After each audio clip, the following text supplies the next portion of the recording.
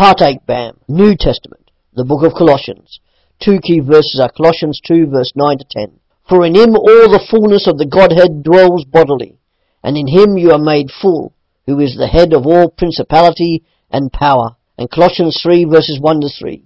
If then you were raised together with Christ, seek the things that are above, where Christ is, seated on the right hand of God.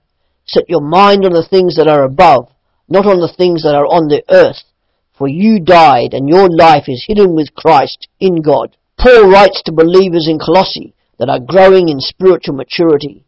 His major thrust is towards their continued growth, even in the face of opposition and persecution. Paul stresses the Christian's relationship to the preeminent Jesus and his own divinely given function in God's purpose.